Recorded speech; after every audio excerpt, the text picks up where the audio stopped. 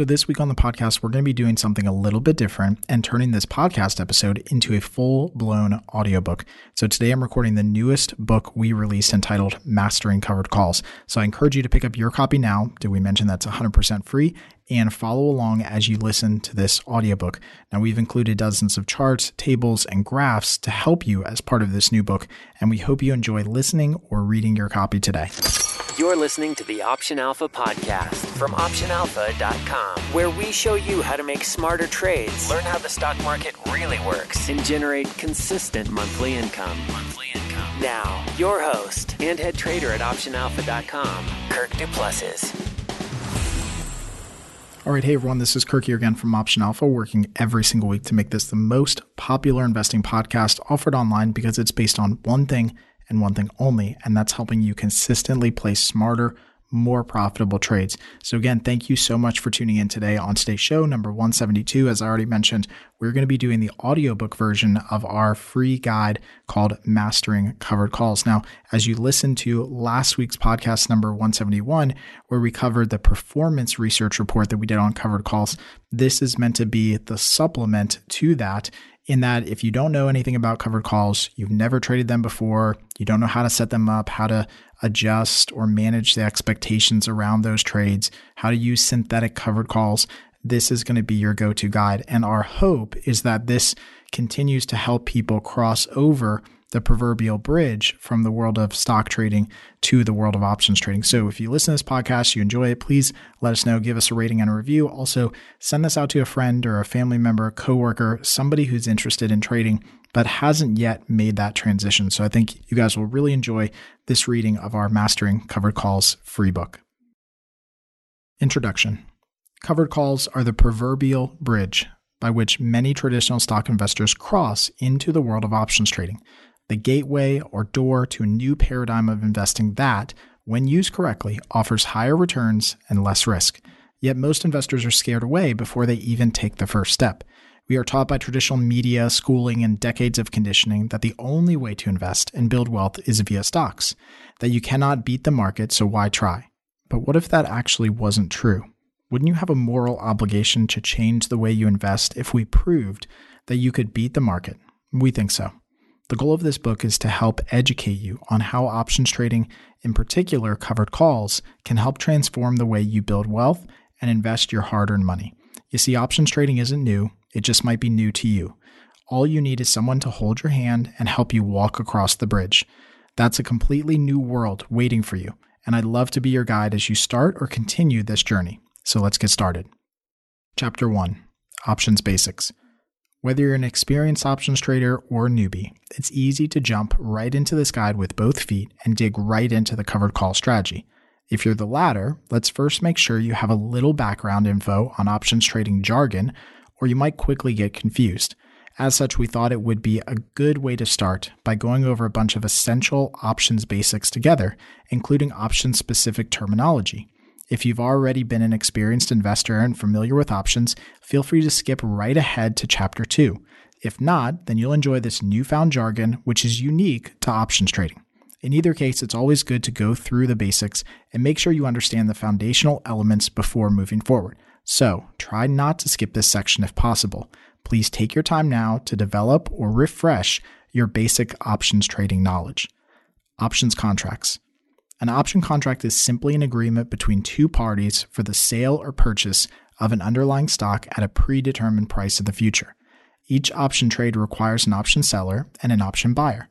Typically, one option contract controls or leverages 100 shares of underlying stock. Option contracts include 4 additional elements: an expiration date, strike price, option premiums, and they are classified as either calls or puts. Now note, we'll often refer to stock shares as the underlying stock or underlying shares. The term underlying is specific to the world of options trading. It refers to the stock shares that serve as the base or basis for the options contract, which is created on top of the shares. Since option contracts derive their value from stock shares, we use the word underlying to describe the logical hierarchy of the option contract. The option contract is built on top of the stock. Therefore, the stock shares are underlying to the option contract. Expiration date. Options expiration is the date when the option contract for the underlying stock expires or is terminated. It's the point at which the option buyer ultimately has to decide to convert, or what is commonly referred to as exercise, their option contract into shares of the stock. Most optionable stocks have a wide variety of expiration dates. These include weekly expirations, monthly expirations, and quarterly expirations. For example, you might enter into a contract that expires in 30 days or 90 days from today. As the name suggests, the expiration date for an option contract can vary in the future so that both option buyers and sellers can appropriately match their desired timeline and exposure. As a general rule, the further out in time the expiration date is, the more valuable the option contract is compared to shorter expiration date contracts. Strike price. In any option contract, the two parties, option buyer and the option seller, need to agree on the price at which they are mutually comfortable either buying or selling stock in the future. This future price is called the strike price. It is called this because it is the price at which they strike a deal on an agreement to exchange the underlying shares regardless of the market value of the shares at the time of expiration. The strike price can vary greatly and range in prices below or above the current underlying stock price. For example, let's assume that shares of a stock for a company are trading at $95 per share. You could trade an option contract with a strike price of $105, at effectively $10 above the current market price, or with a strike price of $80, effectively $15 below the current market price. Strike prices can have increments as low as 50 cents to as wide as $50. Option premiums. As you might expect, there's no free lunch when trading options, and all option contracts require a premium to be paid by the option buyer to the option seller to complete the transaction. The buyer always pays the premium, and the seller always receives it, no matter what type of option contract you're trading, whether call options or put options, which are discussed in the next section. Option prices are quoted in dollars per share for simplicity, but more often this creates a little confusion for traders. For example, you might see an option contract price quoted as $1.45 on your broker platform. This means that the contract's value is $1.45 for each share. And since the standard contract multiplier is for one contract to leverage or control 100 shares, the actual real value of the contract in total dollars is $145. Likewise, an option contract quoted at 37 cents is worth $37 in total dollars, and an option contract quoted at $4.78 is actually worth $478 total dollars. Option premiums change frequently and are determined by two main factors: intrinsic value and extrinsic value, which we'll cover in more detail in an upcoming section. Call and put options. There are two classifications or types of option contracts: call options and put options. Since you can choose to be either an option buyer or seller of calls and puts, we want to first walk through the rights and obligations of each scenario. As a general rule, buyers of options have rights and sellers have obligations. Keep this quick rule in mind as we move forward. Call options give the option buyer the right, but not the obligation, to purchase stock at a strike price at expiration. And because this choice to buy stock or not in the future is valuable, call option buyers pay an option premium in exchange for this right to choose. Alternatively, the premium paid by the option buyer goes to the call option seller, which now has an obligation to sell stock at a strike price at expiration or before if the option buyer exercises or enforces their contract. Put options give the option buyer the right, but not the obligation, to sell stock at a strike price at expiration. Just like call options, this choice to sell stock or not in the future is valuable. Therefore, put option buyers pay an option premium in exchange for this right to choose. The option premium paid by the option buyer goes to the put option seller, which now has an obligation to buy stock at the strike price at expiration or before if the option buyer exercises or enforces their contract. Exercise and assignment. Now that we've covered the four main elements of an option contract, let's quickly discuss the logistics of how exercise and assignment work. Exercise and assignment are the process by which option contracts are converted to underlying shares. Oddly enough, it's effectively the same transaction happening, but commonly called two different names depending on which side of the transaction you're on, either the buyer or the seller. As a reminder from a couple paragraphs back, option buyers have the right, but not the obligation, to exercise or convert their option contract into underlying stock. Therefore, the option buyer is always the one who could exercise their contract, and the option seller is always the one who gets assigned an option contract. It's as simple as that. Buyers exercise, sellers are assigned. The question you should be asking at this point is, when would an option buyer exercise their contract? The option buyer would choose only to exercise their contract and buy or sell shares at the strike price if it's financially profitable for them to do so before or at expiration. Again, pretty simple when you think about it logically. If exercising their contract would create a larger loss than the value of the option premium paid to enter into the agreement, then the option buyer would simply let their contract expire worthless. In this case, the option seller would keep the entire premium collected at the beginning of the transaction as a profit. Option contract examples. All right, we've hit you over the head enough with terminology and definitions for now. If things are getting a little fuzzy and blurred, we're going to bring all of these concepts together with a few examples. In each example, we'll highlight the option contract details and walk through the specifics of what might happen at expiration for different stock price scenarios. So let's dive in. Example number 1, call option. Here's the setup for this option contract. The underlying stock is trading at $50 per share. You purchase a call option contract. The expiration date is 60 days from today. The strike price for your option contract is $57. You pay an option premium of $3. As a call option buyer, you now have the right, but not the obligation, to purchase stock for $57 per share anytime in the next 60 days. After 60 days, your contract expires and you no longer have this right. The call option seller on the other side of the trade from you has an obligation to sell shares to you at $57 if you choose to exercise your contract. So let's walk through a couple different expiration scenarios together. Remember that as an option buyer, you're in control of the choice to exercise this contract or not. Call option scenario 1. Stock closes at $43 per share. At expiration, it seems the stock moved lower from the $50 originally to $43 per share.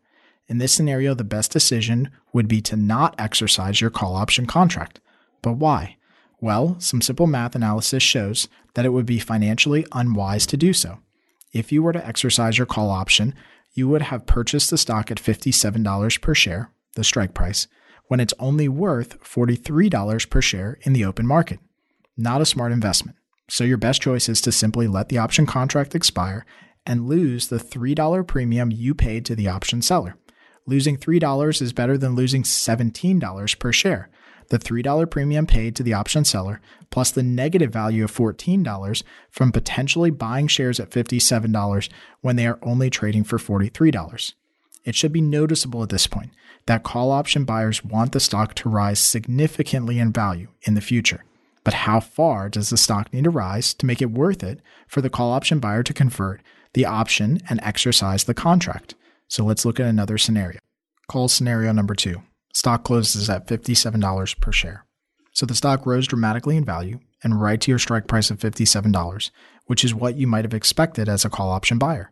Kudos to you for picking the right direction, but unfortunately, the stock didn't move far enough as you would have not chosen to exercise your call option contract in this scenario. But wait, Kirk, the stock moved exactly where I wanted it to, right? Yes and no. Recall that you paid the option premium of $3 to the call option seller to enter into this option trade. This option premium is a cost of doing business and cannot be swept under the rug. We need to account for it somewhere. So what we do in our call option scenario is we add the option premium to the strike price of the option contract to get your effective all-in cost of stock ownership. In our working example, this break-even or all-in cost is $60 per share, the $57 strike price plus the $3 option premium paid. With the stock trading at $57, there's no financial benefit to exercising the contract, as you could just as easily purchase the shares in the open market for the same price as the strike price. Therefore, your best decision again is just to let the call option expire worthless. The option seller would still keep the entire $3 premium as profit at expiration. In this scenario, we've learned a vital new piece of information, that the actual expected price for the stock or break-even point to make it profitable overall for the call option buyer needs to be at a price per share that is above the strike price plus the value of the option premium paid. Call scenario number 3. Stock closes at $65 per share. So congratulations, the stock made a huge move, much higher, and well beyond your call option break-even price of $60 we just calculated in the last scenario. At expiration, the best decision would now be to exercise your call option contract. As always, the math works or it doesn't, and in this scenario, it's financially profitable to exercise your call option. Even after paying the $3 premium to the call option seller 60 days ago and purchasing the stock at a strike price of $57, you could sell the shares immediately in the open market for $65 per share, resulting in a $5 profit per share overall. The call option seller in this case would be obligated to purchase shares in the open market for $65 if they didn't own them already and sell them back to you at a $57 strike price for an $8 net loss per share on the stock. But don't forget, however, they collected an upfront premium of $3 from you, the option buyer, which reduces their overall net loss to $5 per share.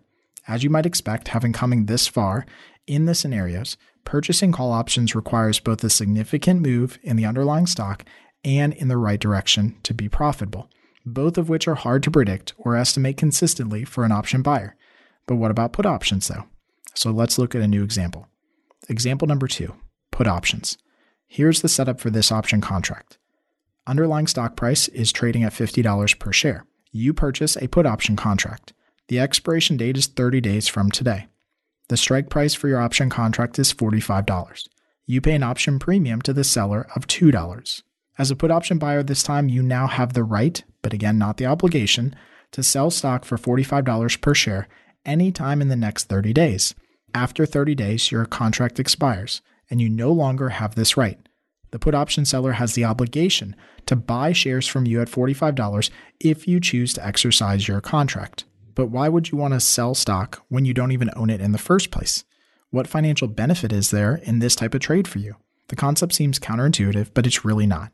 You see, most investors are used to a single avenue for generating profits. They buy stock at a low price and look to sell it back at a higher price in the future. Buy low and sell high. Few investors realize, however, that you can use these same buy and sell orders just in reverse to profit from a stock moving lower. When you reverse the order of buying and selling, it's called shorting a stock, and you profit from the decline in the underlying share price. Sell high, buy low. It works like this. You borrow stock from your broker to sell to someone else in the open market. You're betting on the stock moving lower and hope to purchase shares at a lower price in the future to fulfill the trading loop and deliver the shares back to the broker that you borrowed. When you do this successfully, you profit in the difference between where you sold the shares and where you purchased the shares. So let's look at a scenario with this put option. Put option scenario number 1. Stock closes at $52 per share. The stock went up before expiration, but now that you are a put option buyer, this is terrible news for you. At expiration, you would choose not to exercise your put option contract. But why? Well, if you were to exercise your put option, you would sell shares at $45, which is the strike price, but you'd have to buy the shares in the prevailing market for $52 to complete the trading loop. If in this scenario, we are selling shares at $45 and being forced to buy them in the open market for $52, it's not a smart investment decision. Your best choice is simply to let the put option contract expire and lose the $2 premium you paid to the option seller. Losing $2 is better than losing $9. The $2 premium paid to the option seller plus the negative value of $7 from potentially buying shares at $52 and selling them for $45. Notice how the put options are starting to behave just like the call option scenarios, but only in reverse. Put option buyers want the stock to fall in value in the future, similar to the expectations of someone shorting the stock. I'm sure you can see where this is going based on prior option examples, but let's walk through some more scenarios just in case it's not 100% clear. Put option scenario number 2. Stock closes at $45 per share. So the stock fell in value as you might have expected, but still not far enough to reach your break-even point. At $45 per share, there's no financial benefit to exercising your option contract with the option seller. You could just as quickly buy shares at $45 in the open market and sell them back to the put option seller for $45, which is essentially a wash. Recall that you also paid an option premium of $2 to the put option seller. When we subtract this from the strike price, your effective break-even target for the stock is $43 per share, the $45 strike price minus the option premium paid. So the best choice again is to let the put option expire worthless and lose the $2 premium paid to the option seller. For put options, we've now learned that in order for you to make money as the option buyer, You need the stock to trade low enough so that selling the stock at $45 creates a net profit after paying for the option premium. This expected price for the stock or break-even point is calculated as the strike price minus the value of the option premium paid. In our put option scenario, this break-even point would be $43. Put option scenario number 3. Stock closes at $40 per share. So the stock closed well below your put option break-even point of $43. Things are not looking good for the stock and it's falling hard, but as a put option buyer, this is excellent news for you. At expiration, you would choose to exercise your put option. Even after paying the $2 premium to the put option seller and purchasing stock in the open market for $40, you could sell the shares immediately back to the put option seller at the strike price of $45 per share, resulting in a $3 profit per share overall. The put option seller in this scenario would be obligated to buy shares at the strike price of $45 from you when they are valued in the open market for $40 per share for a net loss on the shares of $5 per share. However, they collected an upfront premium of $2 from you, so the option buyer, which reduces their overall net loss to just $3. As we witnessed with the first call option example, purchasing put options requires both a significant move in the underlying and in the right direction. It's tough to predict or estimate consistently how far a stock will drop and in what time frame. There has to be a better way, right? There is, and we'll get there soon. Reversing trades. We've talked a lot so far about buying and selling shares at expiration with option contracts. However, you should understand that exercise and assignment of physical shares, as we've described in the pages before, are rare. The reality is that most option contracts are closed well before expiration by merely reversing the initial trade. Doing so doesn't impact the outcome or change the decisions you make, but rather opens up the possibility to exit or adjust positions before expiration if you deem necessary. For example, let's assume you purchase an option contract, call or put, with 30 days until expiration. You don't have to hold it all the way till expiration unless you choose to. You could quickly reverse the trade and sell the contract to someone else, which closes your position. Likewise, if you sold an option contract to an option buyer, again call or put, you could buy back the contract from someone else and close the position, thereby removing your obligation to deal with the stock at expiration. Statistically speaking, at Option Alpha, we've only ever had to deal with assignment of physical shares less than 1% of the time in the last 10 plus years of trading options. It's something manageable and won't ever harm you as long as you're controlling your position size. We will explore this topic in more detail during our later chapter, but be aware that it's not an automatic assumption of exercise and assignment, and people worry about it way more than is necessary. In the end, we hope that the examples we just went through added a lot more clarity to the relationship between option buyers and sellers and how or when option contracts could increase or lose value at expiration. In the next section, we'll dig much deeper into the factors and inputs on how option premiums are deriving their value. The goal is for you to understand how different market environments or situations impact an option contract's price or premium. Intrinsic value. Earlier in the description of option premiums, we mentioned that there are two main factors by which we determine an option's value. These are broadly categorized as intrinsic value and extrinsic value. We'll cover each of these in detail in the following section. Intrinsic value is the current and immediate value of the option contract for any strike price, which is currently in the money. Said another way, it's the value or profit should the option buyer exercise their contract immediately. Call options are said to be in the money when the strike price is below the current stock price. Put options are said to be in the money when the strike price is above the current stock price. For example, if a stock is currently trading at $100 per share, a call option with a strike price of $99 would have $1 of intrinsic value. If the call option were exercised right now, the option buyer would be able to purchase shares at $99 and sell them in the open market for $100. Likewise, a call option with a strike price of $95 would have $5 of intrinsic value. On the put side, the concept is the same, just in reverse. A put option with a strike price of $101 would have $1 of intrinsic value, as the put option buyer could sell shares at $101 and repurchase them in the open market for $100. Likewise, a put option with a strike price of $105 would have $5 of intrinsic value. Simple enough, right? Great. Now, any strike price that is out of the money, on the other hand, would never have intrinsic value. exercising the option contract when out of the money would offer no immediate value to the option buyer.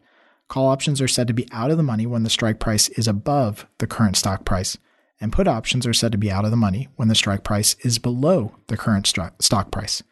For example, using the same stock currently trading at $100 per share from above, a call option with a strike price of $101 would be considered out of the money and have no intrinsic value. The option buyer would never willingly choose to purchase shares at $101 strike price when they could easily just buy the shares in the open market for $100 per share. Likewise, on the put side, if a put option buyer owned an out-of-the-money contract with a strike price of $99, they would never willingly choose to sell shares at $99 when they could quickly sell shares in the open market for $100 per share. It should be clear by now that the intrinsic value portion of an option contract's premium is relatively easy to calculate and understand. The second part of an option contract's premium, its extrinsic value, is a little more complicated, yet it's one of the most important aspects of options pricing you need to understand. Extrinsic value. There's no easy way to dissect this pricing component, so we're just going to tackle this head on. Extrinsic value represents the future time value of the contract based on the days remaining from expiration until now and the implied or expected volatility in the stock. We'll cover each of these time and volatility components individually in the paragraphs below. For now, however, let's review a high-level options pricing example to reinforce the general concepts of extrinsic versus intrinsic value components. Let's assume that our same stock from before is still trading at $105 per share. A call option contract with a strike price of $100 and expiration date 30 days from now is quoting an option premium of $6.50 per contract. Can you figure out how much of the value is associated with intrinsic versus extrinsic value? Now take your time and think about it for a minute. Recall that an options price is comprised both of intrinsic and extrinsic value. So to answer our question, it's best to first strip out the intrinsic value, which is the easiest to calculate. The value portion that is remaining becomes the extrinsic value. The intrinsic value of the option contract in our example would be $5, as this is the value of the in-the-money contract if the contract were to be exercised today. The extrinsic value would be the remaining $1.50, $6.50 as the option premium minus the intrinsic value of $5. This is attributed to the value of time and volatility over the next 30 days. Now, take the stock currently trading at $105 per share, and let's look at a put option contract with a strike price of $93 and an expiration date 60 days from now. This option contract is quoting a price of 60 cents per contract. It's a little bit harder, right? Not really if you really slowly walk through it. Here, the put option contract has no intrinsic value, as the $93 strike price is out of the money, and the put option buyer wouldn't profit from exercising their contract. So if there's no value associated with intrinsic value, then the remaining amount is purely comprised of extrinsic value attributed to the time and volatility until expiration. So in the next section, we'll unpack the time and volatility components of extrinsic value as we continue to dive deeper into what impacts an option's price. Then we'll walk through option Greeks, which help us understand how option prices might change based on various market forces.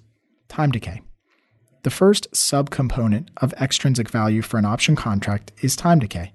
All option contracts have a finite time until expiration, which can be from a few weeks up to a few years from today's current date. You will often hear traders talk about 30, 60, or 90 days till expiration, and this refers to the amount of time before the contract expires. As option contracts, both calls and puts, move nearer to their expiration date, there is less time for them to move into a profitable zone before they potentially expire worthless. Hence, all contracts slowly see their extrinsic value erode through the passage of time as they draw closer to expiration. This erosion in value is called time decay. Time decay for an option contract moves at a progressively faster pace as the option contract nears its expiration date.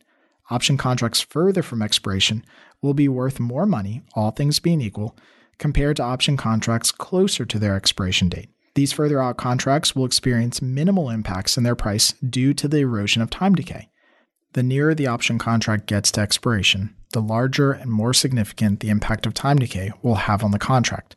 Time decay of an option contract speeds up so quickly that at expiration, all that is left of the contract's value is simply the intrinsic value, if any. This is why time decay is so crucial for options traders, because it creates a constant battle between time and price.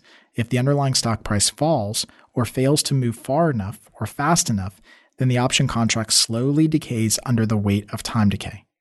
Implied volatility. The second and most important subcomponent of an option contract's extrinsic value is implied volatility. Admittedly, implied volatility is the edge by which option sellers and covered call writers, as you'll learn, gain a significant advantage in the market trading. Implied volatility is the future expectation of how far a stock will move up or down by expiration. Since options have expiration dates in the future and strike price is higher or lower than the current market price for the underlying shares, it's critical that an options premium factors in the magnitude expectation of a stock price's moving forward into the future. In the most basic terms, if implied volatility is high, the stock is expected to swing wildly in the future. If implied volatility is low, the stock is expected to swing very little and mostly stay range-bound or move sideways. Generally speaking, implied volatility impacts the premium of option contracts the same for both calls and put options. When implied volatility increases, or more simply, the expectation of future stock volatility increases, it causes an increase in the value of both calls and puts.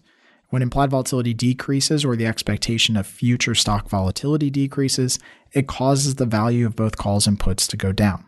Using the same example we've referenced throughout, let's assume that a stock is currently trading for $100 per share. A 105 strike call option is quoted at $6.50 per contract. We might also see that the option pricing table that the stock is showing a 10% implied volatility reading. This means market participants right now expect the stock to move up or down 10% between now and expiration. This doesn't mean it can't move more or less. It obviously could. It just means that the expectation right now, based on all information available and the actions of market participants, is that the stock is expected to trade somewhere in a 10% range up or down. So Kirk, who comes up with this number? Well, funny you ask, because you do. Well, not you in particular, but market participants and investors just like you determine this number due to how aggressive or not they purchase call and put options. This is why it's referred to as implied volatility, because the value is implied by the actions of the market participants as a whole. So what if future expectations for volatility change? What if implied volatility goes up to 12% from 10%? Whatever the catalyst, market participants expect the stock to be more volatile in the future, and as a result, they start more aggressively purchasing options at higher prices. The call option contract then might adjust up in value from $6.50 to $7.50 per contract. Notice that the only thing that potentially changed here is the future expectation of volatility. We didn't mention that the underlying stock price nor the time until expiration changed. So you can see just how much of an impact implied volatility might have on an options price as a single component. So option buyers might be willing to pay more money for the option contract if they think a more significant move is coming in the future. Whether that move comes or not is another discussion altogether, which we'll cover later on. The key concept for now is that traders and investors bid up and bid down an options price in relation to how far they expect or believe a stock will move in the future. Keep in mind that the quoted implied volatility number could be different for each stock or ETF. Some stocks might naturally experience more volatility compared to others. An implied volatility reading of 35% on Facebook could be reasonably low for such a large tech company. In contrast, an implied volatility reading of 35% for ExxonMobil might be a very high reading for a large, stable oil and gas company. It's all relative, so we'll use implied volatility ranking to normalize the stock and ETFs we monitor. Option Greeks. When setting up and monitoring positions, traders often use or discuss option Greeks. There are 4 main Greeks, including delta, gamma, vega, and theta. A common misconception is that the Greeks predict the future movement and the value of the option contract. This is not true. They are not predictive, but rather simply elements that reflect what could happen in pricing changes for different market situations. Below, I'll cover each one, as we'll use some of these Greeks in subsequent chapters for covered calls. Delta. Delta measures the extent to which an option contract is exposed to changes in the price of the underlying stock. Delta values can range from 1 to -1 depending on the option contract you are trading and represent the theoretical change in the option's price following a $1 increase in the underlying stock price. Deltas are always positive for call options and always negative for put options. This is because a $1 increase in the underlying stock price should always increase the value of a call option and decrease the value of a put option, all other things remaining constant. Delta values can also be used as a proxy for an option contract's reaction to a directional price change in the underlying stock shares. Gamma. Gamma is the rate of change in an option's delta per 1 point move in the underlying stock price. You can think of gamma as an important measure of convexity or rate of change of an option contract's value in relation to the underlying continuing move either further in one direction or closer to expiration. Gamma risk, or the risk of large price movements in an option contract, increases as you near expiration. Vega. An option's vega is a measure of impact in changes in implied volatility on the price of the option contract. Specifically, the vega of an option expresses the theoretical change in price of the option for every 1% change in underlying implied volatility. Keep in mind, as we discussed earlier, small changes in implied volatility could have significant impacts on an option's price, particularly option contracts further from their expiration. Theta. The last major Greek is theta. Theta is the decay of an option's price due to time. Theta values are always negative for both call and put options and will always result in zero time value at expiration. Option traders refer to it as the slow drip or silent killer of option buyers since it slowly erodes the position. As expiration approaches, theta speeds up, and the rate of decay of the option contract accelerates as it runs out of time. For option buyers, theta can be the death by 1,000 cuts. On the other hand, option sellers, theta decay is an important component for many income-based option strategies. Conclusion. All right, that was a lot of basics to cover, and hopefully you didn't skim through this chapter, as there are some golden nuggets in there you won't find in other options basics write-ups online.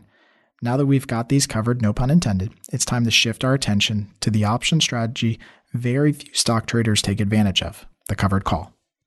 Chapter 2, Covered Calls. When introducing covered calls to new traders, we're presented with a challenge. Cover the step-by-step details on how to set it up or the overall framework on why we use them before digging deeper. While there's certainly no right or wrong way to go about it, we feel that first covering the overall framework of a covered call seems best to set the stage for our discussion.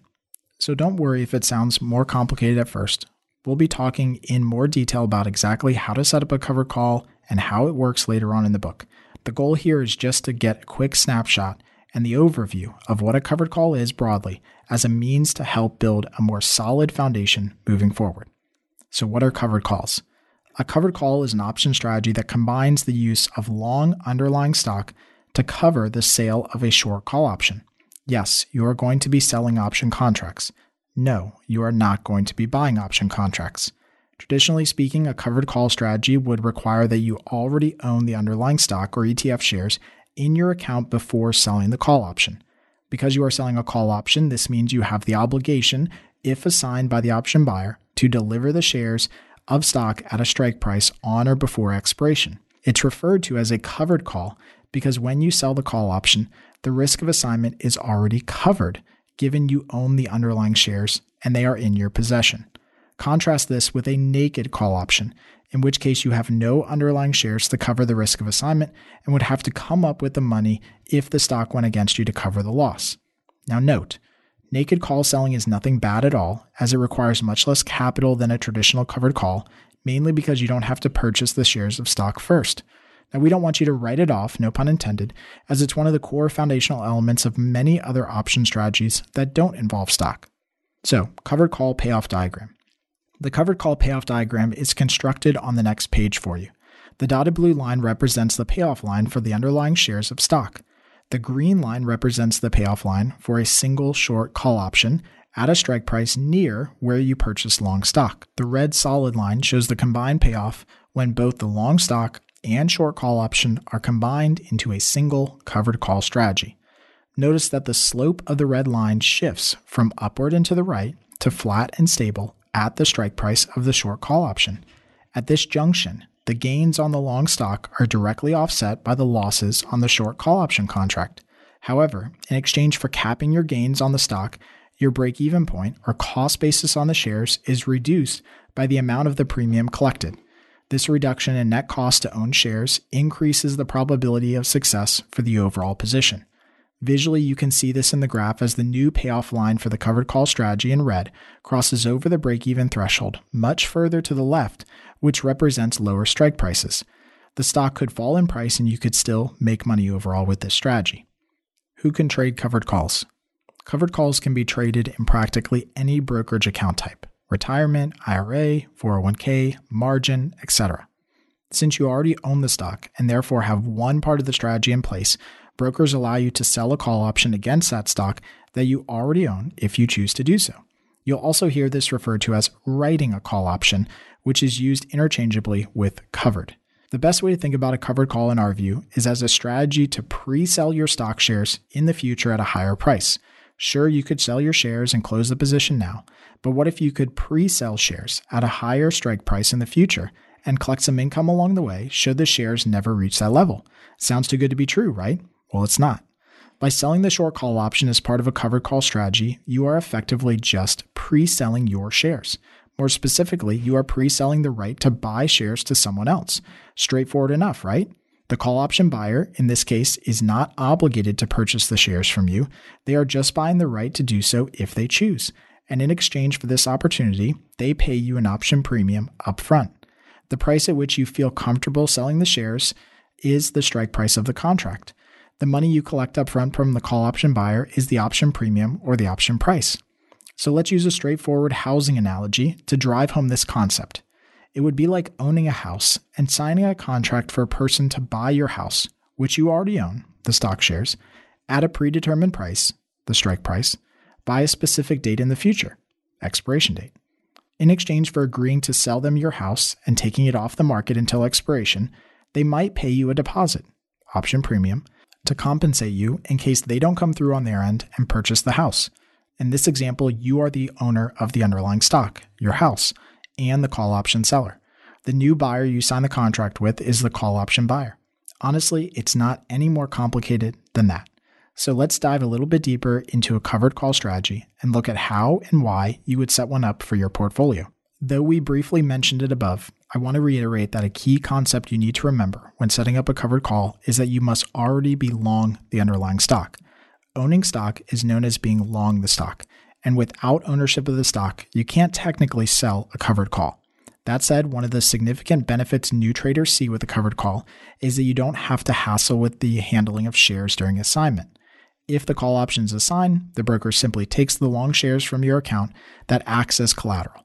We'll debate these merits of stock ownership later in the book, but for now we'll assume that you want to own a bunch of stock for some reason or another. So why would you sell covered calls? As great as stock ownership is, or isn't, depending on who you talk to, the question now is about the utility of doing a covered call strategy. Why use covered calls at all? If I had to boil it down into one main factor, the main reason for using a covered call would be cost basis reduction.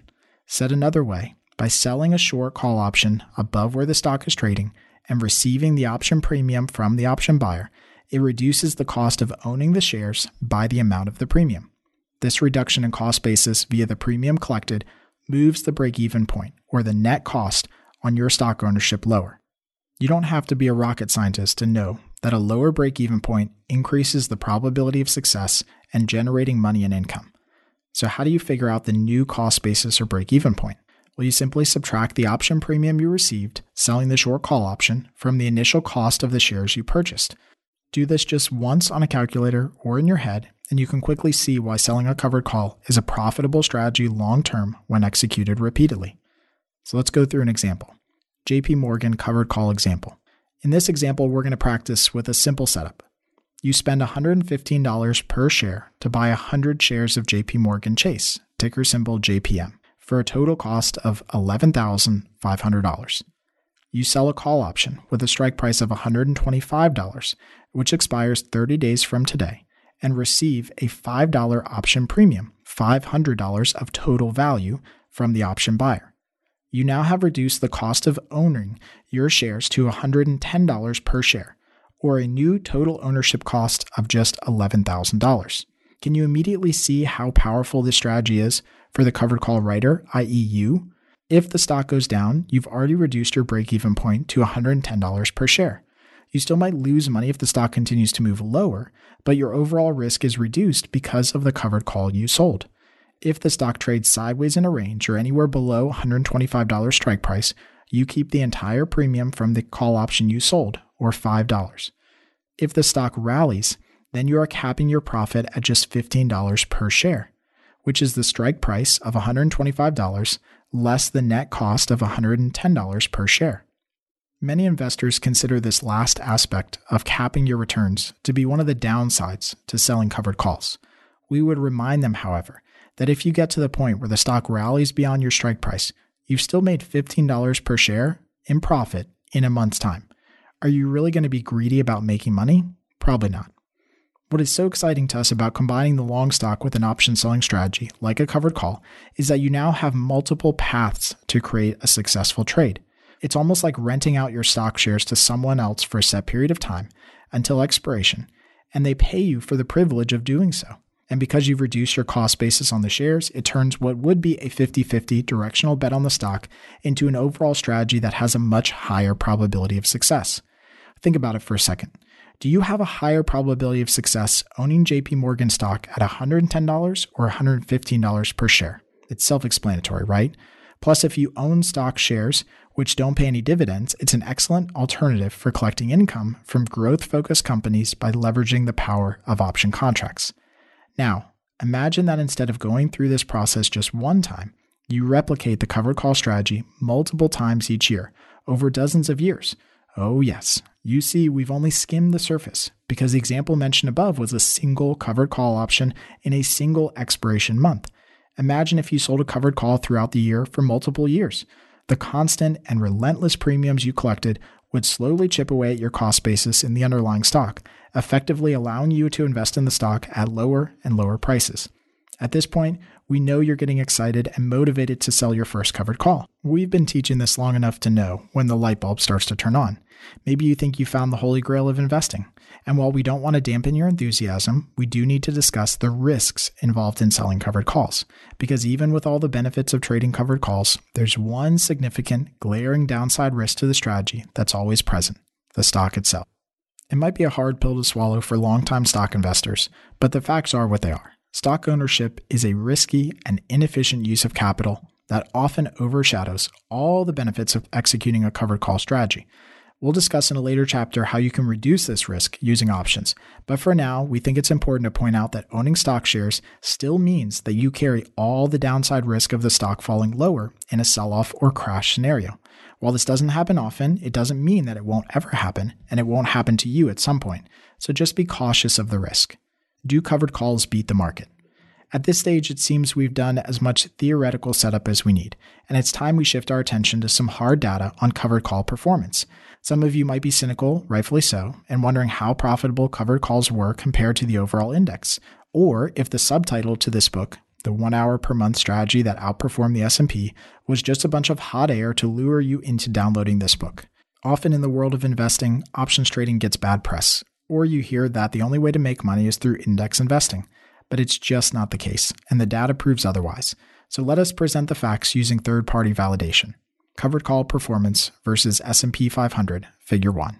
The Chicago Board of Options Exchange, CBOE, puts together a set of benchmark indexes for different option strategies to show what the result of each strategy would be when traded against the S&P 500 index, as well as many other global benchmark indexes like the MSCI EAFE index. They include covered calls in their approach by creating a 30 delta buy-right index, which tracks the performance of selling covered calls while also being long the S&P 500 index. The ticker symbol for the index is BXMD. Each month, the index would sell a covered call at a 30 delta strike price against the S&P 500, and it kept doing this month after month, year after year. The CBOE tracked the performance going back to 1986 until 2018, and these are the results. The S&P 500 annualized total return during the 32 years was 9.8%. The covered call strategy, BXMD, on the other hand, witnessed an annualized return of 10.2%. To put this into perspective, for every $1 invested in the S&P, returned $20.85, and the covered call strategy, on the other hand, returned $23.65. Folks, that's more than a 13% outperformance. But that's not all. The numbers and data get even better when you look at portfolio variance and volatility metrics. During their research over the 32-year period, the standard deviation, or portfolio volatility, in the S&P 500 was found to be 14.9%, with a maximum drawdown of 50.95% at any given time. The covered call strategy, on the other hand, saw reduced volatility at just 12.8%, with a maximum drawdown of 42.73%. That is crazy. Not only did the covered call strategy outperform the market by generating more money overall for the portfolio, but it also created far lower volatility in your account.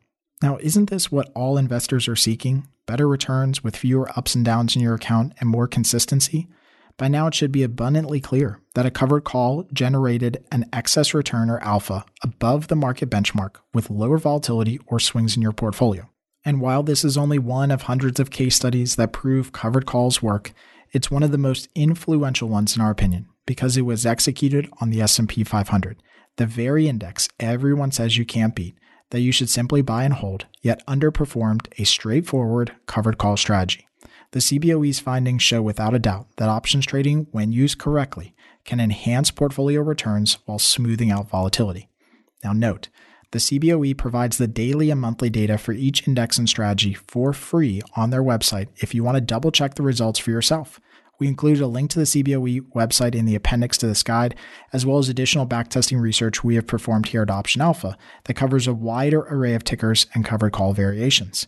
Once you get familiar with the strike prices and expiration dates to choose, you could do this in the same amount of time that it would take you to check your Facebook status or send a text message to a friend. We said in the book subtitle that it would take an hour to implement. We lied. It probably doesn't take that long at all. And we're assuming that you have to walk to the library, up hills, both ways, in the snow, use dial-up internet, and move with all the lightning speed of a sloth. Instead, we honestly believe that this strategy once a month could be set up and executed in less than 3 minutes. So do yourself and your wallet a big favor. Stop checking email or social media just one time during the month. Just once. Give your money, your family, your future 3 minutes of your time and execute a covered call or something better we'll discuss later in the book and start outperforming the market with more consistency. It's a no-brainer. Better covered call performance? As great as all the data and numbers were in this chapter, the next logical question you should be asking is, can we do better? Yes. The CBOE only gives the results of 2 covered call variations, a 30 delta short covered call, BXMD, and a 50 delta at the money short call, BXM, both 30 days from expiration. But there are many more strike prices and days until expiration for option contracts available to trade. So how do we know the parameters the CBOE used for their indexes are most profitable for you? Well, our research team set out on a new mission and decided it was time to analyze the popular covered call strategy from all angles. We spent many months of research examining approximately 20 years worth of data, beginning in 1999 to mid-2019, across 109 popular underlying ticker symbols and more than 5.5 million covered call trades. We found clear and convincing evidence that covered calls work best only within the context of a particular set of market environments. All right, so we have a spoiler alert though. Though the CBOE's 30 Delta Buy Right Index did outperform the S&P, when we analyzed the performance of a 30 Delta covered call entered 30 days from expiration, we found it to perform very poor compared to other covered call setups. Does this mean the covered calls won't work? Nope, they do work. We just found more attractive settings to use. We wrapped all this research and analysis up for you in a beautiful report called the Covered Call Performance. You can find a copy of this report along with all the other backtesting research we do at Option Alpha on our website. All right, we've said too much already, and before we go too far down this rabbit hole, let's continue with covered calls for now and walk through the details on setting them up in your account. Chapter 3, Strategy Setup. Now that you understand the why behind covered calls, let's talk about the actual setup mechanics involved. There are several key steps to go through when setting up a covered call. In this chapter, we'll review the step-by-step process and look at a couple of covered call examples together so that it's clear how to implement them in your account. You should first understand that the entire process we are going to cover takes seconds to execute and fill in the market. The reason we bring this up now is that, in our opinion, there is no excuse for not performing this in your brokerage account immediately after reading this book and our performance research report mentioned at the end of the last chapter. Every single stock investor should be executing covered calls at one point or another. But we'll digress. Here's the step-by-step process we'll follow as we progress through the chapter. Number 1, own or purchase long stock. Number 2, select the expiration date or the contract month. Number 3, choose the call option strike price. Number 4, monitor and adjust the position as needed. It seems simple enough, right? And it is, broadly speaking. But each step has its own unique risks that could cause the entire strategy to fall apart or at least not perform at the optimal level it could. So let's tackle the first 3 steps in this chapter, which will get you to the point at which you can place a new trade. We'll save the last step on monitoring and adjusting the position for the next chapter. Now note, throughout this book, we will refer to the underlying security mostly as stock ownership in a company. Most investors who transition into covered calls do so via ownership in individual stock. However, it should be noted that you can and should sell covered calls on ETFs. Please don't misunderstand our use of the word stock to mean that we only suggest initiating covered calls on individual companies. We don't. We believe that you can and should sell covered calls on any underlying you want ownership in, stocks or ETFs.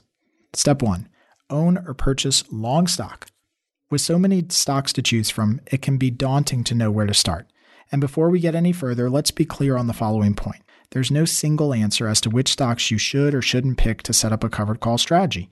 It's ultimately a personal decision you have to make on your own.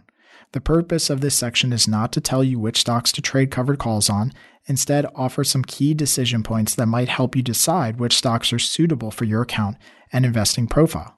We believe that there are 3 main factors you should take into account when it comes to choosing your underlying stock or ETF. We'll briefly touch on each of these areas to give you a clearer picture of what types of information you should be looking at when choosing stocks or ETFs. Factor number 1, optionable stocks and liquidity filters. By now, it should be evident that you cannot use a covered call strategy on a stock that isn't, optionable. It'd be like trying to drive a car without wheels. It's just not going to happen. Therefore, the easiest and quickest way to filter the possible universe of stocks and ETFs down is to first look at all availability of options. Second, the liquidity of the options contracts for each underlying.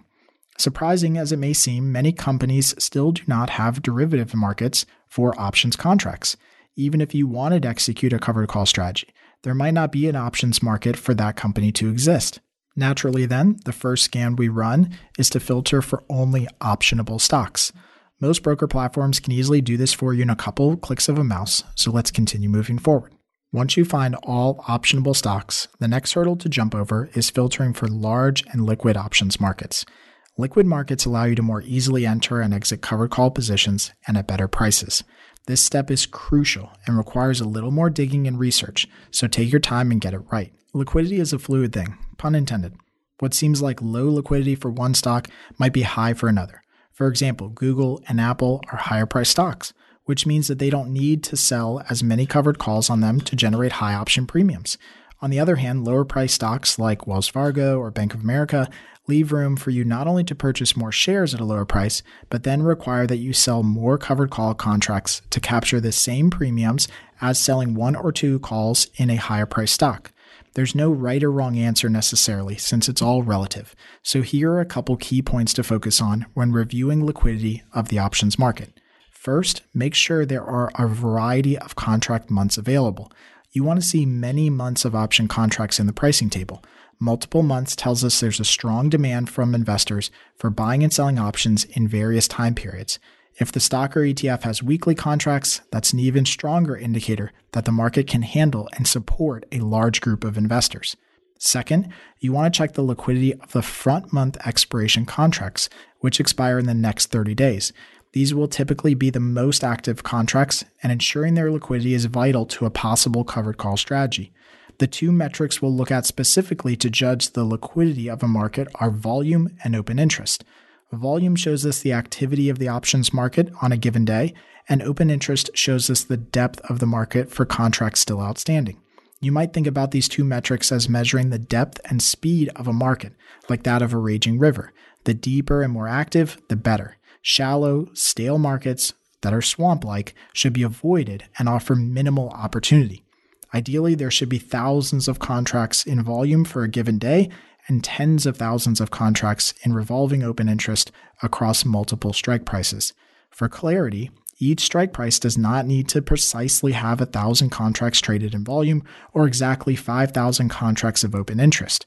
What we mentioned above are just guidelines or road markers you might use as you scan for possible investments.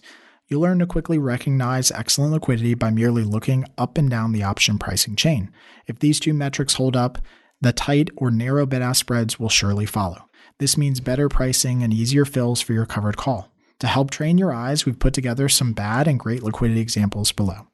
Bad liquidity examples. First up is an old favorite of ours that we often use in courses and webinars, mainly because the ticker symbol is GOOD, and yet the liquidity is anything but good. In fact, it's nearly non-existent. Notice that both the volume and open interest for the closest at-the-money call options, the 25 strike price, in the next month are lifeless. Just 6 contracts are floating out there somewhere. Yes, the stock is optionable, but the options are illiquid. If you think this is a pool deep enough to swim, then you're sadly mistaken. Next up is NNN, a fairly large company that is held within many ETFs and indexes, as well as traditional investors. Here we're showing the closest at-the-money call options, which have a strike price of $60 per share. Yet, once again, we see the lack of liquidity in the option contracts. Now, admittedly, it's not as bad as the previous example, but it's certainly not liquid enough either. The contract has much more open interest, but it's still far below anything we would touch. Plus, the volume reading of 0 suggests at the end of the trading day when we grab this screenshot that the market for options on NNN is extremely quiet. Great liquidity examples. All right, so enough with the garbage liquidity examples. Let's review some amazing liquidity examples. Naturally, the first one we'll review are call options for SPY, which has the most liquid options market of any ETF or stock. Here we're showing the closest at-the-money strike price of $310 per share. SPY, in our opinion, should be your North Star when it comes to scanning for liquidity. It sets the bar very high, with more than 55,000 contracts of open interest and 24,000 contracts traded today. Not this week or yesterday, today. And this is only one single call option strike price in a single expiration period. So let's pull up another example and look at call options for GLD, a major gold ETF. Looking at the 139 call strikes, which is closest to at the money, we see both open interest and today's volume in the multiple thousands. This call option isn't as liquid as SPY, but it's within our general guidelines. And so if you're trading a handful of covered calls, you've got more than enough room to get contracts filled without much of a struggle. The question now is, do you always need to trade tickers as liquid as SPY or GLD? Nope. The goal is just to distinguish between bad and great liquidity. So as long as you follow the general guidelines we presented earlier, you should find it fairly easy to enter and fill orders. Now, factor number 2, fundamental or technical analysis filters. Filters for fundamental or technical analysis could have been the number one item on our list for choosing a stock. Still, we wanted you to focus on the liquidity of the underlying options because without that, it'd be pointless to review the next steps. All analysis in the world would be worthless for a covered call investor if you can't trade liquid options on your prized stock pick, right? Now, you're a pretty smart person if you've been reading this book, and chances are you've done well enough to have some money set aside for investing purposes. Most new covered call traders, therefore, are well-versed stock investors and already study or should be studying company financials and earnings reports. Therefore, one of the first ways you can filter the universe of stocks to purchase for your covered call strategy is to use a fundamental analysis filter. There are many hundreds of filters you can use, and we don't dare pick any here that you would want to focus on since the best indicators can vary per industry and sector. Instead, we'll list out some of the more popular filters being used for you to explore in your spare time. These include price to earnings or PE ratio, price to cash ratio, debt to equity ratio, forward PE ratio, price to free cash flow, earnings per share growth, price to book ratio, dividend yield, cyclically adjusted PE or CAPE ratio, and many more. Personally, if we were to focus on purchasing long underlying shares, we'd choose companies or ETFs with a long history of paying stable, high-yielding dividends, trading at low CAPE ratios. An ETF yielding 4 to 5% per year in dividends helps reduce cost basis and smooth returns over time. Couple this with a simple covered call strategy, and now you have not one, but two ways to reduce cost basis and generate income on underlying shares, which again further increases your chance of success. Multiple streams of income are always more stable and attractive in our book. Whenever you choose or however you analyze the fundamentals of a company, if you plan on owning shares for the long haul, you'd better have a solid understanding of the business, its growth, the industry they're competing in, etc. Don't invest because you love the founder or CEO. And please don't invest because of a tweet, post online, or article you read in the newspaper. Invest for value and expected returns. Buying stock is buying ownership in the company, and you should never forget this. The second way you could filter for possible securities to purchase for your new covered call strategy is to use a combination of technical analysis indicators. Technical analysis is a method of examining past market data to help forecast potential future price movements. Using different tools, indicators, and charts, investors can often generate signals that leverage current and historical market data to anticipate a stock's future or projected path. Often this means that you'll be trading in and out of the underlying stock more often and on shorter time frames. It likely won't be like day trading, but rather what we call position trading, in which case you might hold a stock position for a few weeks or months between entry and exit signals.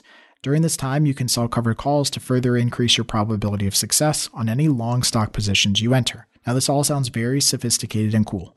Use some secret indicators that predict stock movements while you're sipping drinks on the beach somewhere. The truth is that most technical analysis indicators are terrible predictors of market direction and stock returns. How can we be so bold as to make this claim? Well, we had our research team spend an entire year testing the validity and predictive power of the top 17 most popular technical analysis indicators. We tested and analyzed more than 1,478 variations over 20 years to see what worked and what didn't. Not surprising, only a few indicators in specific settings generated reliable signals and excess returns above the market.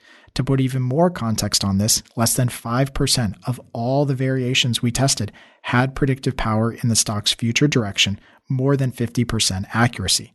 In English, this means that the vast universe of indicators out there, for all intents and purposes, are less predictive than flipping a coin. Of all those in the 5% bucket, only a tiny handful was significant enough for investing purposes. So what's the moral of the story for technical analysis? First, you don't have to use technical analysis to trade covered calls. Are they required? Nope. Can they help? Maybe. And if you're going to use them, it's essential that you use the best indicators and settings. Anything else could be damaging to your likelihood of success. Now, once again, we did the research for you and published all of our findings in the groundbreaking research publication called the Signals Report, which you can find on our website. Factor number 3, covered call yield and return filters. Now, if you've checked all the items above and find a company or ETF with the liquid options market that you want to own, the last filter is to run a couple of simulated trades. These allow us to double check the covered call yields and returns you might expect moving forward. Although you might be very excited to get going by jumping in with both feet, we highly suggest you do this simulated trading over the next couple of weeks or months. You want to get a decent idea of what the option premiums are you'll be receiving if you start selling covered calls. It might take some monitoring, and you should watch how option pricing changes during a couple different expiration cycles for your target stock. Besides, if you're planning on investing in the stock for the long haul, what's another month or two or analysis to make sure that it's the right move for a covered call? We think you'll find that patiently observing a small period of time results in more confident decision-making and ultimately more profitable investments. So what should you look for, or what benchmark should you use for covered call yields? As far as targets are concerned, a great guideline would be to collect around 1% premium to stock price yield per month. We use the word collect here, specifically as we're referring to the option premium or option price at the time you initiate the covered call. For instance, if a stock is trading at $100 per share, you might have a target to collect approximately $1 of option premium per month on average, selling covered calls. The premium that you collect may or may not be the final profit on a single position. This is a general guideline that you can use, of course. Go higher or lower than this figure. As a starting point, you could sell the 30 delta call options in the 1-month expiration contract as the basis for your analysis. Recall that this is the setup that the CBOE uses currently that outperforms the S&P 500, though we know there are better setups we could possibly use. Once you add this to the 3 to 4% dividend yield per year, if your stock pays dividends, provided your stock doesn't get called away, you could be receiving a nice regular income of 15 to 17% in dividends and cost basis reduction overall each year. Not too shabby, right? Nope, seems pretty attractive. So there you have it, the 3 primary factors we believe you should review and analyze when choosing your underlying stock for a covered call strategy. We meant for this to be a little subjective on many levels, as it should be. Trading covered calls is a long-term investment in a stock, and you should always make sure it fits within your personal goals and risk tolerance levels before moving forward. In the next section, we'll help you decide which expiration date or contract month to target. So step 2, select the expiration date or contract month. Now that we've got a stock picked and own shares in the underlying, we'll start using some live examples to demonstrate how you might think about choosing the expiration date in which to sell your covered call. Before we keep moving forward, we want to highlight the general impact of theta decay or time decay and implied volatility on options pricing again. Recall that an options premium or price may react differently to theta decay and implied volatility in various expiration periods. Longer dated back month option contracts erode at a slower pace than short dated front month option contracts. A call option 90 days from expiration will lose less value per day than the same strike option contract 30 days from expiration. The front month contract is running out of time, and therefore theta decay speeds up as expiration nears. When it comes to implied volatility, the roles are reversed. Longer dated back month options react more to changes in implied volatility than do shorter dated front month option contracts. This is because a small change in implied volatility now, which is extrapolated out over a longer time period, could have a major impact on the expected stock price. An option contract 90 days from expiration will witness its price rise much higher on a relative basis due to increasing volatility than the same strike option 30 days from expiration. The front month contract is less reactionary to changes in market volatility, which may or may not have enough time to play out before expiration. Given a choice, we'd always prefer to start selling call options when implied volatility is high and when option pricing is high as a result. Good so far? Great.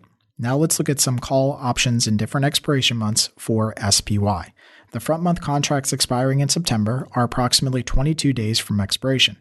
Notice the relative option premiums of the 291 to 294 out-of-the-money calls on the right side of the pricing table. They range from $2.23 to 98 cents per contract. The back month options expiring in October are approximately 50 days from expiration. Notice the relative option premiums of the same 291 to 294 options that are out of the money on the right side of the pricing table.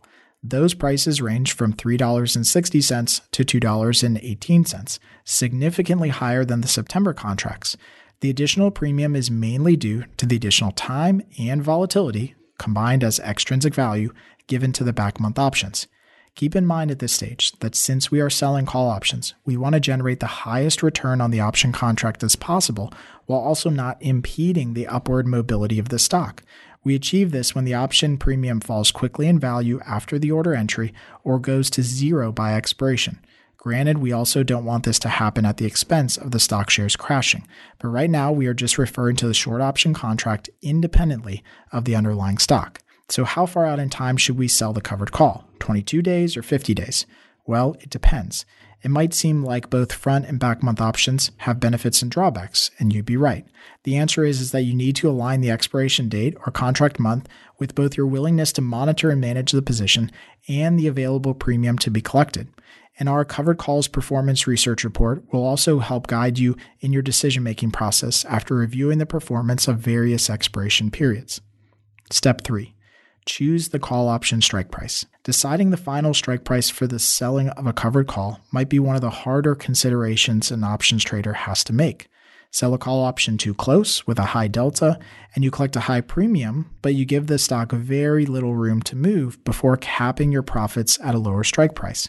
Sell a call option too high above the stock price, a low delta, and you collect a low premium, but give the stock more room to rally higher before you cap your gains with a higher strike price. There are risks and rewards to each style or flavor you choose, so take your time on picking what's right for you and your portfolio. At the Money Covered Call Performance, Figure 2. One guiding light might be the CBOE's Buy Right Index, BXM, which sells an at-the-money call option on the S&P 500. Effectively, this is selling a 50 delta call option every month, and the results prove the point of what we outlined above. The annualized return of this aggressive covered call strategy was 8.5%, with a standard deviation or portfolio volatility of 10.6%. These metrics are both less than the 30 delta option strategy BXMD and the S&P 500 itself. It proves that selling closer at the money, high delta call options does help to reduce volatility in the combined strategy, but this is at the sacrifice of overall gains and performance. Naturally, there's a delicate balance here that you need to find for what works for you. Continuing with our examples, we'll again look at the same call options in different expiration months for SPY. Only now, we'll assume that you'd like to sell a covered call near a 30 delta with a target probability of success around 70%. The closest strike price to our target 70% success level in the front month contracts expiring in September is the 292 call options with a price of $1.73 per contract. The closest strike price to our target 30 delta and 70% probability of success level in the back month contracts expiring in October is the $293 call options with a strike price of $2.61 per contract. So which one do you pick? Tough question for sure. Ultimately, the decision is either driven by data from backtesting research or a personal decision based on your risk profile and the need for either growth or security with your positions. So here's the trade-off you need to consider, which might help steer you in the right direction and decision-making process. If you sell the front month options, you will collect a lower premium at a strike price that's only $2 above the current market. In exchange for the lower premium and higher risk of the stock breaching the strike price, the stock only has 22 days until expiration, and time is running short. If you sell the back month options, you will collect a higher premium at a strike price that's $3 above the current market price. In exchange for this higher premium and further out strike price, the stock has now more time to move against you, 50 days until expiration. Conclusion. If you follow the first 3 steps outlined in this chapter, you're now ready to enter your first covered call trade officially and choose your target point. With all the pieces together, the process of actually placing the order in your broker platform should be relatively straightforward. You already own the stock or are purchasing it, you have selected your target expiration date and strike price of the call option as outlined above. Now place the order and turn the page. If you still need help or have questions, please reach out to our team at Option Alpha. Chapter 4. Position Management. If you've reached this chapter, you should have your new option strategy executed and working its magic. In essence, you've made it. You're an options trader now. Earlier in this book, we reviewed the overall strategy of a covered call, proved using CBOE data that they can outperform the major stock market index, and finally helped you determine the right expiration months and strike price ranges to target. And since you're on a new level with your trading, we'll assume that you're also smart enough to know that it's not always roses and sunshine trading covered calls. Stocks do move down from time to time. Shocking, right? So what happens now? Now that you've got this covered call strategy working, how do you manage or adjust the position if it starts to go wrong? First, don't worry. We wouldn't have carried you this far to abandon you now. In this chapter, we're going to take a look at all of the different scenarios that could happen with a fully executed covered call position and how you should react or adjust your position if necessary. Remember to always take your time and work slowly through this process. There's never a need to rush through. Note, in the Options Basics chapter, we walked through a similar framework, but at that time it was explicitly dealing with a single long call and put option. In this example, we'll approach this from the standpoint of a fully executed covered call investor. To help build some context for our discussion, let's assume the following options pricing table exists for the ticker symbol EWW, the iShares MSCI Mexico ETF.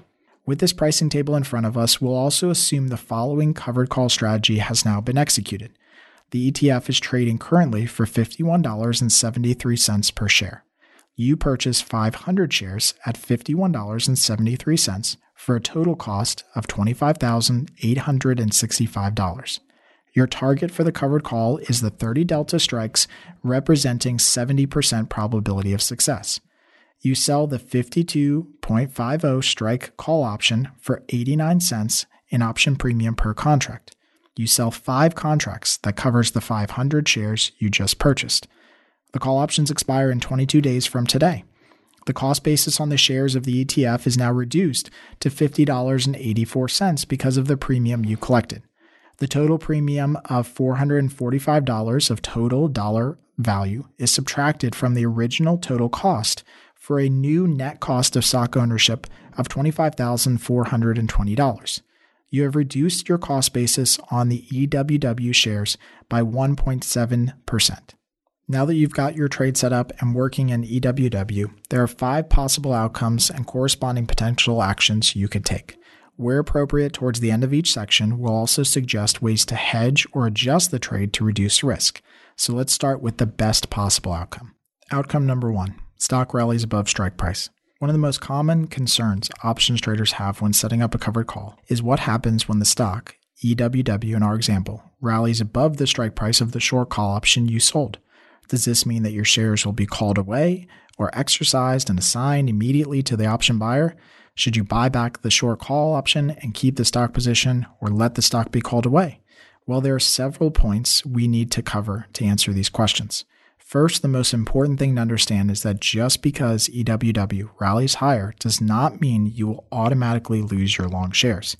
Most assignment of stock by the call option buyer happens the week of expiration, and more specifically, the last few days of expiration. At that point, the option contract has little to no extrinsic value left. So if the stock rallies above your strike price, but you still have 20 days till expiration, there's a high probability that you will not get assigned by the option buyer. With 20 days left, there's a decent amount of extrinsic value in the contract, and the option buyer would forfeit that extrinsic value by assigning the option contract early in exchange for the shares. They won't do this because it would be financially unwise to do so. However, if you were to wait right up until expiration and the stock is still trading higher than your strike price, then you are at greater risk of getting the stock assigned and called away. Now let's assume for whatever reason that your EWW shares are executed and assigned to the option buyer. You no longer own the underlying stock.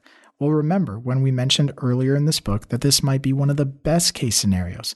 Having your stock assigned is not necessarily a bad thing. In fact, it might be the ultimate goal because after all, you wanted the stock to rally higher, didn't you?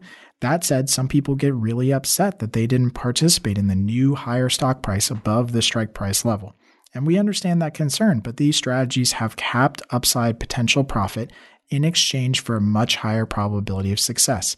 You can't have your cake and eat it too. The profit you received is limited to the difference between the $52.50 strike price and the $51.73 stock price when you purchase the shares, plus the credit received from selling the out-of-the-money covered call at 89 cents. If EWW rallied well above your $52.50 strike price and your stock is assigned, you just captured all the potential profit possible in a single expiration period. So go ahead, pat yourself on the back. The reason you got paid a premium in selling a call option, $445 in total, is because you forfeited your right to any profits on the stock beyond $52.50 as the strike price, and that's okay.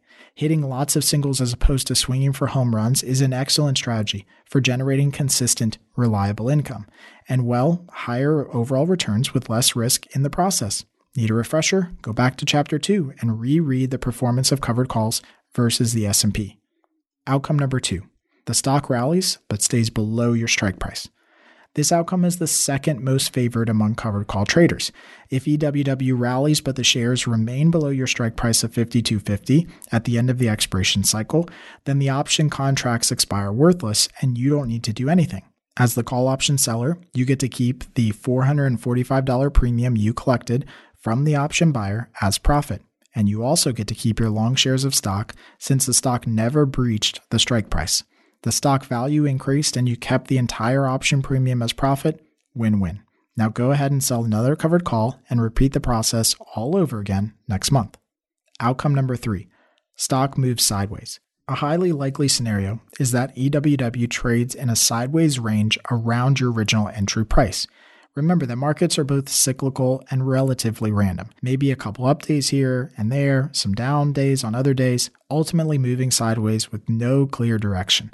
If this happens, then this outcome is probably the third best you might expect. At expiration, you didn't lose necessarily any value on the stock you own, but you also get to keep the entire $445 option premium as profit from the short covered call.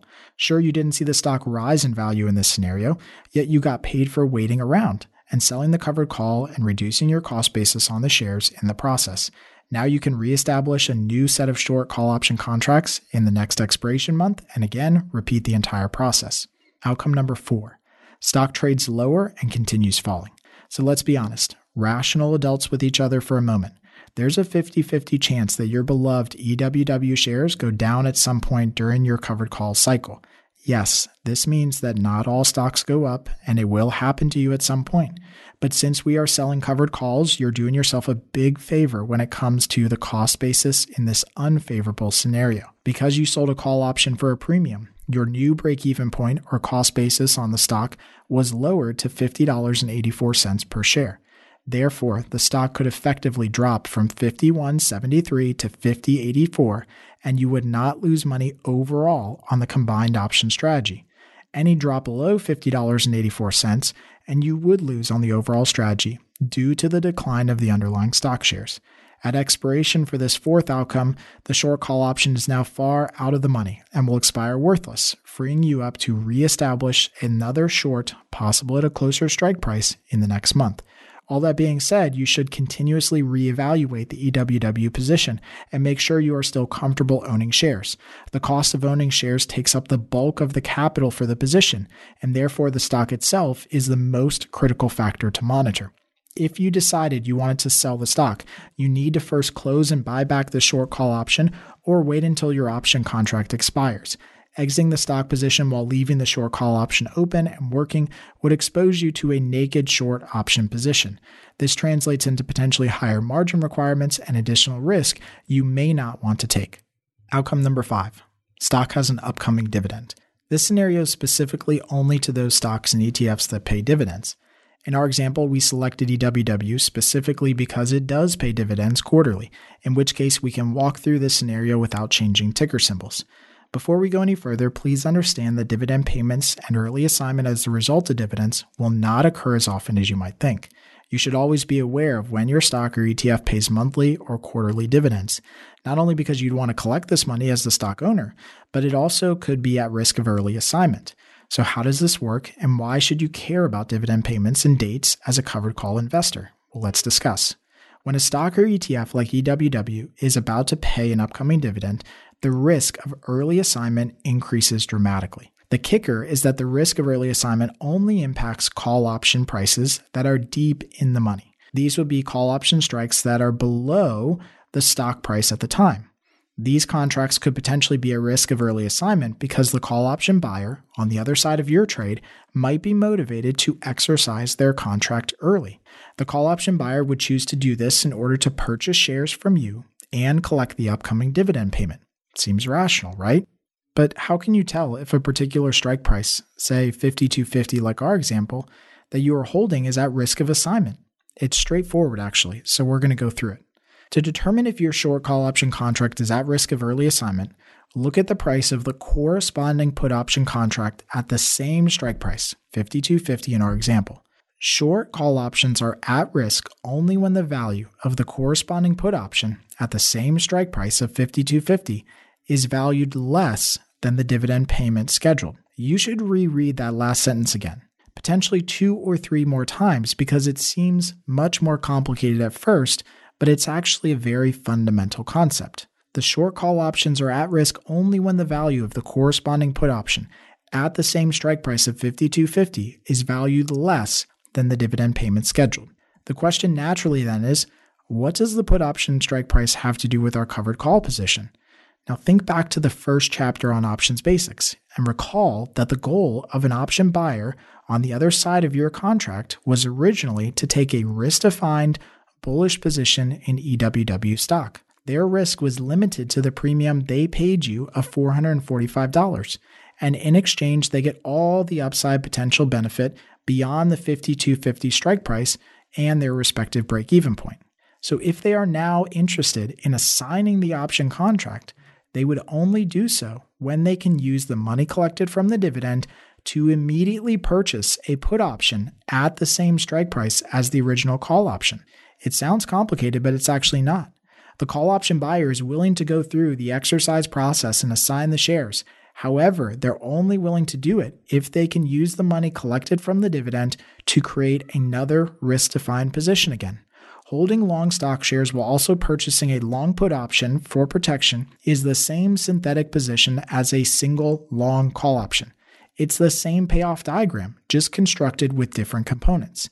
In this case, all the call option buyer would do is use the money from the dividend payment to finance or pay for the purchase of a put option contract protection against the new stock shares. So let's walk through an example assuming that EWW is now trading at $55 per share, making your 5250 strike call option an in-the-money position.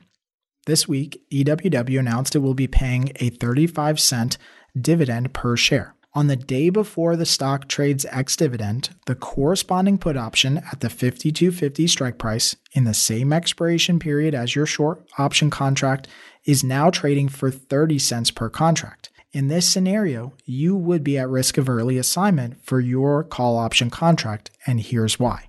The call option buyer could exercise the option contract, purchase shares at 5250 strike price from you, get paid the dividend of 35 cents per share, and use 30 cents of it to immediately purchase a 5250 strike put option contract for protection.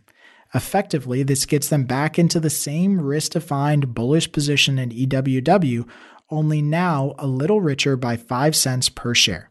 Bing, bang, boom. They converted everything over from one option contract into a combined strategy of a long stock and a long put option. Alternatively, let's assume that the same stock price setup exists as above, only now the corresponding put option at the 5250 strike price is trading for 50 cents per contract. In this scenario, the call option buyer would not exercise their contract and assign shares. It would cost them more money overall to buy shares at 5250, collect the dividend payment of 35 cents, and then pay 50 cents to purchase a put option for protection. It would be financially a net loss. Plus, they are better off just to keep the call option contract and forego assigning you the call option seller. Now, it should be evident now that not all in-the-money options are assigned just because they're in the money. This is a common misconception about the early assignment of a short call option as the result of a dividend. Just because your option is in the money in the time frame of a dividend payment does not mean that you are at automatic risk of assignment. It's only if your call option contract is in the money and the corresponding option at the same strike price is valued or priced less than the dividend payment. So have a look at your broker platform on the day of ex-dividend to check and see if you're at risk of assignment or not. If you are at risk, then you can either choose to close out the call option contract or roll it to the next month, discussed next in the chapter, where option premiums are higher. Assignment happens on the day the stock goes ex-dividend, so make sure you know when this is so you can be one step ahead and not caught off guard. Covered call adjustments and rolling. It's easy to sit back and watch the profits roll in as the stock you're trading rallies higher during the expiration month. This happens about 50% of the time and requires no effort on your part. So yeah, go ahead, keep kicking your feet back and sipping your chilled drink. The other 50% of the time, the stock falls during your expiration period. And when this happens, there are a couple ways to adjust and manage the position to reduce risk.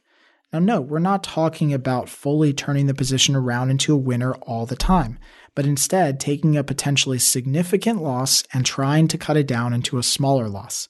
The first way to reduce risk is to adjust the covered call strike in the same expiration month by moving it closer to where the stock is trading. You may often hear the phrase rolling down, which is just a fancy trading jargon that means closing one strike price and reopening another lower strike price, typically in the same expiration month. Using our primary example from the chapter, let's assume EWW dropped to $49 per share, below your $50.84 break-even price. At this point, your short 5250 call option, which you sold for 89 cents, might drop in value to just 20 cents each. You could then choose to replace these 5250 call options and close them for a quick 69-cent profit and immediately resell a closer call option strike price, say 51 as a strike price. That is now quoting a price of 70 cents per contract. The net impact of adjusting your call option strike price lower is that you took in an additional net credit of 50 cents for each option you rolled down. This reflects the premium received from selling the 51 calls at 70 cents and buying back the 5250 calls at 20 cents each. Your new overall credit for both option sales, the original entry and this new adjustment, is now $1.39 per contract, or $695 in total dollars. The real magic when using this type of adjustment technique is that you are taking advantage of the downward move in the market by increasing your overall credit. The adjustment reduces your cost basis on the EW shares even lower and moves your break-even point down to 50.34 from 50.84. With the stock trading at 49, you're within striking distance of a profit on any small rally in the shares. Yes, at the moment, you're still losing money, but had you not executed the adjustment, you would be down even more money, as your old break-even price was 50.84. The new break-even price is 50.34. Pretty cool, right? And you can keep rolling down your call strikes as needed during the expiration month multiple times if you want.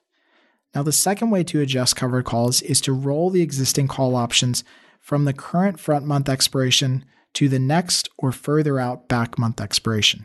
In this adjustment example above for EWW, we rolled the call option strike prices down from one strike to another strike in the same month.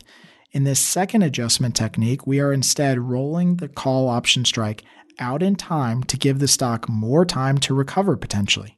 You'll often find that rolling out in time to the next expiration month accomplishes the same goal of collecting additional credit without having to sacrifice your upside potential selling a closer call option strike. This works because the option contract with more time until expiration is more valuable, all else being equal. So you might find that the same strike price of $52.50 in the next expiration month pays the same amount of money as a closer strike price at $51 in the front month expiration we just analyzed. The process of rolling the call option out in time is the same mechanically as it was for rolling the call option down. You simultaneously buy back and close the $52.50 call option that expires in 22 days, while reselling a new short call option at the same $52.50 strike price in the next contract month that expires in 50 days. The trade-off is that by rolling a call option out to further expiration months, you might have to wait longer for your profit on the premium to be realized. On the other hand, because you didn't move the strike price of the call option lower, you're leaving room for the stock to rally. Conclusion. Whatever method you favor as you start monitoring and adjusting covered call positions, recognize that being proactive is crucial. When the stock drops and you roll your short call option either closer and down or out to the next month, it allows you to increase your overall credit in the position and ultimately reduces risk. Is one technique more favorable than the other? Not really. There's no perfect answer, and each situation is going to be a little bit different. As always, you have the option, pun intended, as to which adjustment technique seems to be most appropriate for you. Chapter 5. Synthetic Strategies. What if I told you that as much as you might have fallen in love with covered calls during our amazing, self-admittedly, blueprint in the last couple of chapters, there were better alternatives. Alternatives that required less money to get started and perform practically the same, and in some cases, much better long-term. Alternatives that gave you the ability to diversify across more stocks and ETFs and leverage the full power of options. Starting to salivate yet? Well, it's true, and we'll show you how. In this final bonus chapter, we'll explore the two main alternatives to trading covered calls without the requirement of purchasing the underlying stock. Yes, you don't have to outlay thousands of dollars to buy stock to trade a covered call strategy. Together, let's examine these alternatives we'll refer to as covered call synthetic strategies. Synthetic strategy number 1, Leaps Options.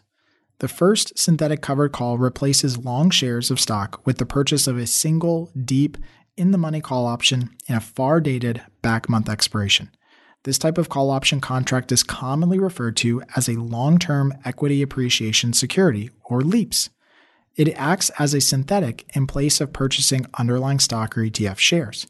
You might also hear people call this strategy a poor man's covered call or a skinny covered call, as well as many other names, but the concept is the same. Instead of purchasing 100 shares of stock, purchase a single, deep in-the-money call option that controls 100 shares and replace the stock position for far less money. So why do this? Well, there's no debating that the capital requirements for stock ownership can be incredibly high. For example, the Russell 2000 Index ETF, ticker symbol IWM, is currently trading at approximately $172 per share at the time of this writing. To purchase 100 shares of IWM, you would need to invest at least $17,200, a figure that is 70% higher than the average brokerage account opening balance in the US. All that money so you can sell one covered call against the stock while still carrying the full downside risk of the market moving lower? No thank you. It seems like a lot of risk, and in our opinion, to gamble on a single ticker that may or may not work out. We sure hope that you can see our hesitation, obviously, with stock ownership. If we agree then that stock ownership may not be the most cost-effective way to build a covered call strategy, what else can we do to replicate 100 shares of stock? We could use an option contract, of course. Remember that every one option contract controls 100 shares of stock. Specifically, we could purchase a call option with a high delta value, which would replicate similar performance of the underlying stock without having to buy the shares outright. This is where leaps are used by sophisticated options traders to create a covered call synthetic. As mentioned, leaps are long-term or back-month expiration contracts. How far out in time exactly? Well, that's up to you to decide. Generally, an expiration of more than 6 months out from today's date is a reasonable basis for starting to analyze a synthetic position. If it's currently January, then you might look to purchase call options in July or further out in November if you wanted to. The further out you are buying the call option leaps, the more expensive the option contracts or premium will be, but the more time you have to see the stock move favorably for you. Once you identify the expiration month you are comfortable trading, you'll look for a deep in-the-money option strike price to purchase. Recall that a call option is deep in the money when it will have a strike price that is lower than the current stock price. The deeper in the money the call option strike price, the lower the strike price from the current stock price, and the more the option contract will behave and trade as if it were underlying shares. Thankfully, we can use the option Greek delta to help us estimate how reactive a particular call option strike price will be to a $1 move in the underlying stock. A call option with a delta of 50 will behave as if you owned 50 shares of underlying stock. Your single call option contract still controls 100 shares of stock at expiration, but the day-to-day price movement of the option contract moves as if you owned roughly 50 shares of stock. Call options with a delta of 70 will behave as if you own 70 shares of underlying stock. Ironically, because we know where your mind is going already, deltas of 1 do not exist until you get much closer to expiration due to the extrinsic value of leaps. Therefore, we want to potentially target deltas around 0.8 or 0.9 whenever possible, so 80 or 90 deltas. This will give you the ability to replicate 80 to 90% of the stock move with a fraction of the cost compared to purchasing the shares outright. Pretty amazing, right? So sticking with the IWM example from earlier, let's look at a leaps setup in an expiration 7 months out from now at the time of this publication. The options pricing table for IWM is shown on the following page for the call options which expire in March of next year.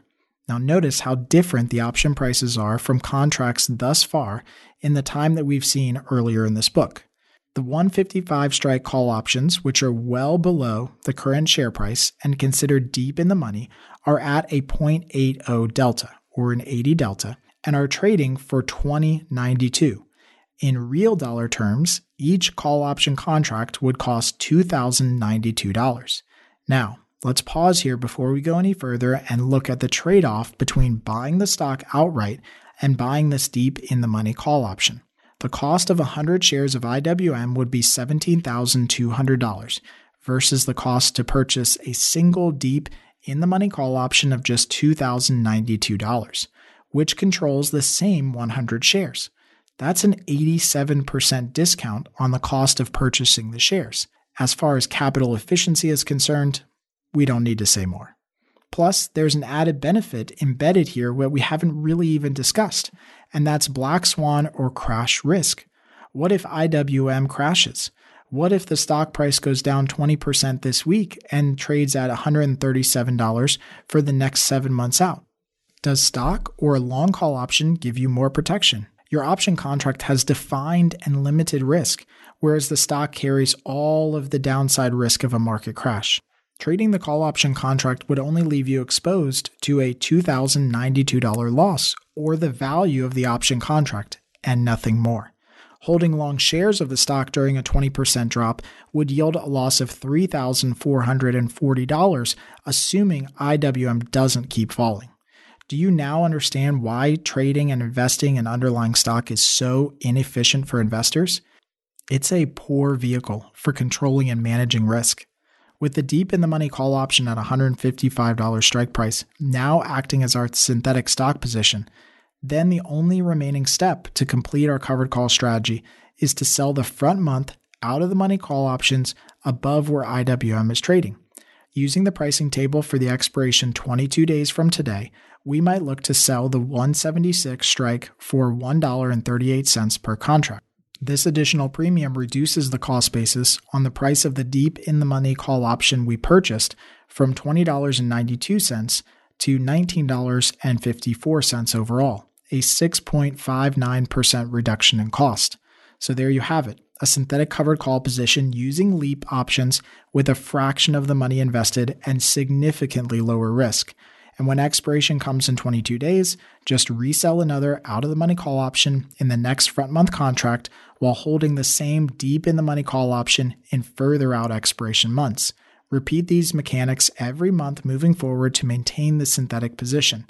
Now, freeing up the additional capital with this one synthetic gives you much more flexibility to diversify your portfolio with other covered call positions or hold cash in reserve.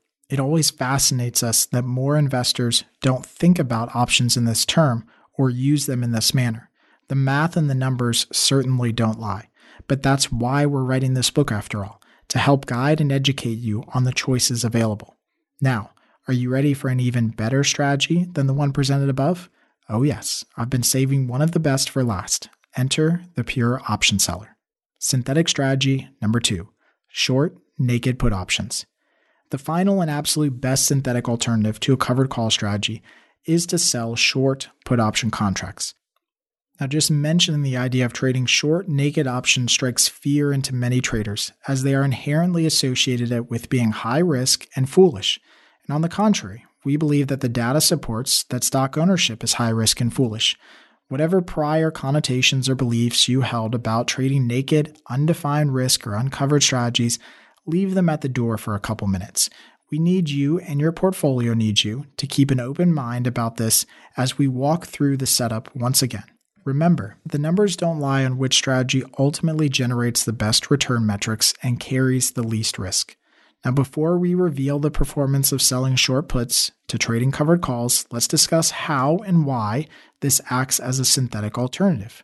To understand any synthetic strategy, you need to understand the payoff diagram of the core or traditional covered call option strategy shown again below. Recall from previous chapters that a covered call strategy purchases long stock and sells an out-of-the-money call option above the market price.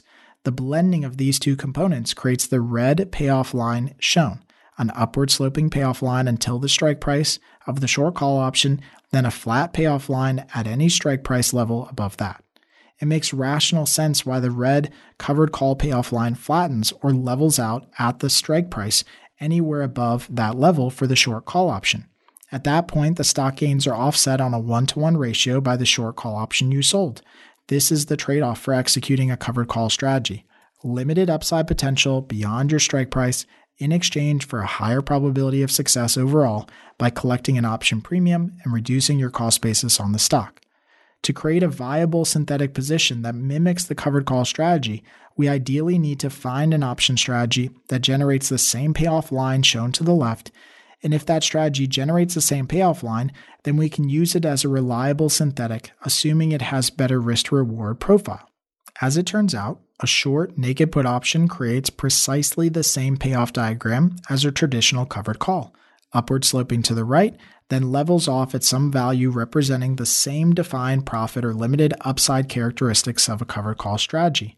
Now, depending on the strike price of the short put option contract, the payoff diagram will be nearly identical to that of a covered call. Crazy cool, right? So with this new synthetic starting to take shape, let's look at an example using the same IWM position we used earlier. To collect as much premium possible and to mirror the payoff diagram of the covered call, let's sell an at-the-money ATM or near at-the-money short put option. The 172 strike price is currently at the money. It's quoted as $175 per contract and expires 22 days from today. To complete this synthetic trade, all you need to do is sell a single one put option contract and do nothing else. Don't purchase the underlying stock, don't buy deep in the money call options, Just become the option seller of the 172 strike put option. That's it.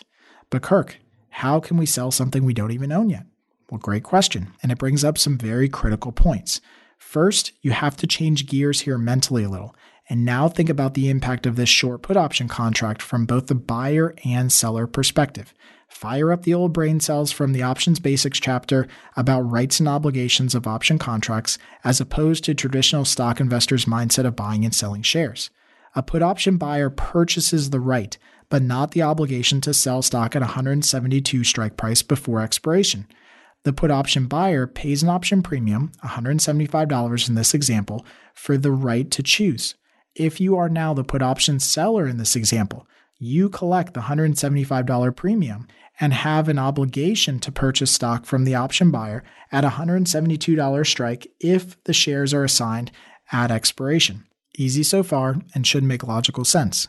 Next up is the slightly confusing part, or at least until you read the next couple of pages.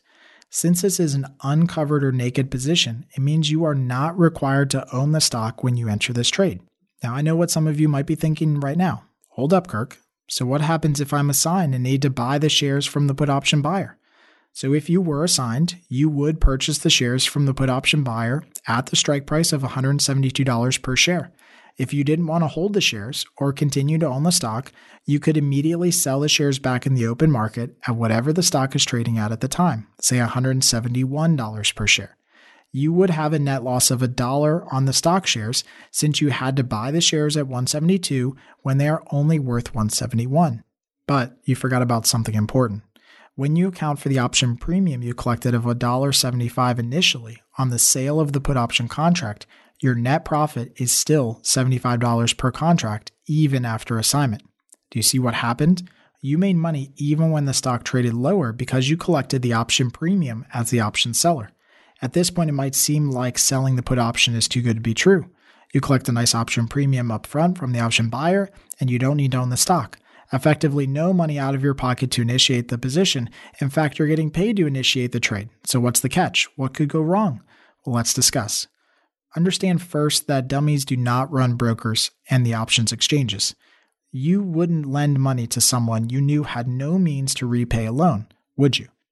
Now, the same general principle applies in the options market. The brokers and exchanges are fully aware of the risk associated with any position or options contract.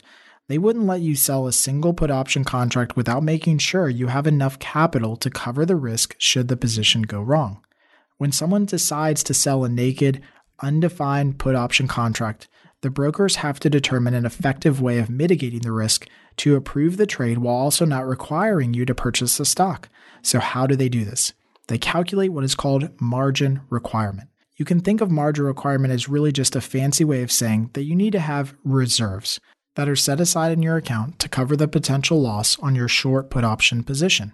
They don't take the money out of your account. Instead, they earmark a specific dollar value to the trade and reduce the remaining funds available for new trades. The amount they will hold in margin depends on the broker and your account type, but let's assume for simplicity it's roughly 20% of the value of the underlying shares plus the option premium collected. Using our IWM example, if the stock is trading at $172 per share and you were willing to sell the $172 put option for $175 per contract, the margin that would be required to execute this trade would be approximately $3,615. The stock price of $172 times 20% plus the $175 option premium. Again, this money is not taken out of your account, but rather reduces your available funds for trading to ensure that you have enough money to cover the risk of this position until it's closed or expires. If your brokerage account has a starting balance of $10,000, your broker would earmark $3,615 for the short put option trade, which leaves you with $6,385 in available funds for other trading activities. Note, the figure referenced above is just the initial margin that's required to enter the position. The ongoing margin requirement needed to cover the risk goes up and down depending on the stock price, implied volatility, and option pricing. For this reason, we highly suggest you keep short option contract trading, like short put options, to a minimum in your account and keep their position size small and manageable. We always suggest of using short put option contracts on account sizes more than $25,000. If you have an account that's less than $25,000, we would suggest that you avoid using short put option contracts. Even with higher account values, we definitely suggest using credit spread alternatives as a way to help curb and manage risk. As always, too much leverage can and will blow up your account if it's used incorrectly. At the money short put performance, figure 3. At this point, we've talked at length about the capital benefits of selling short put options.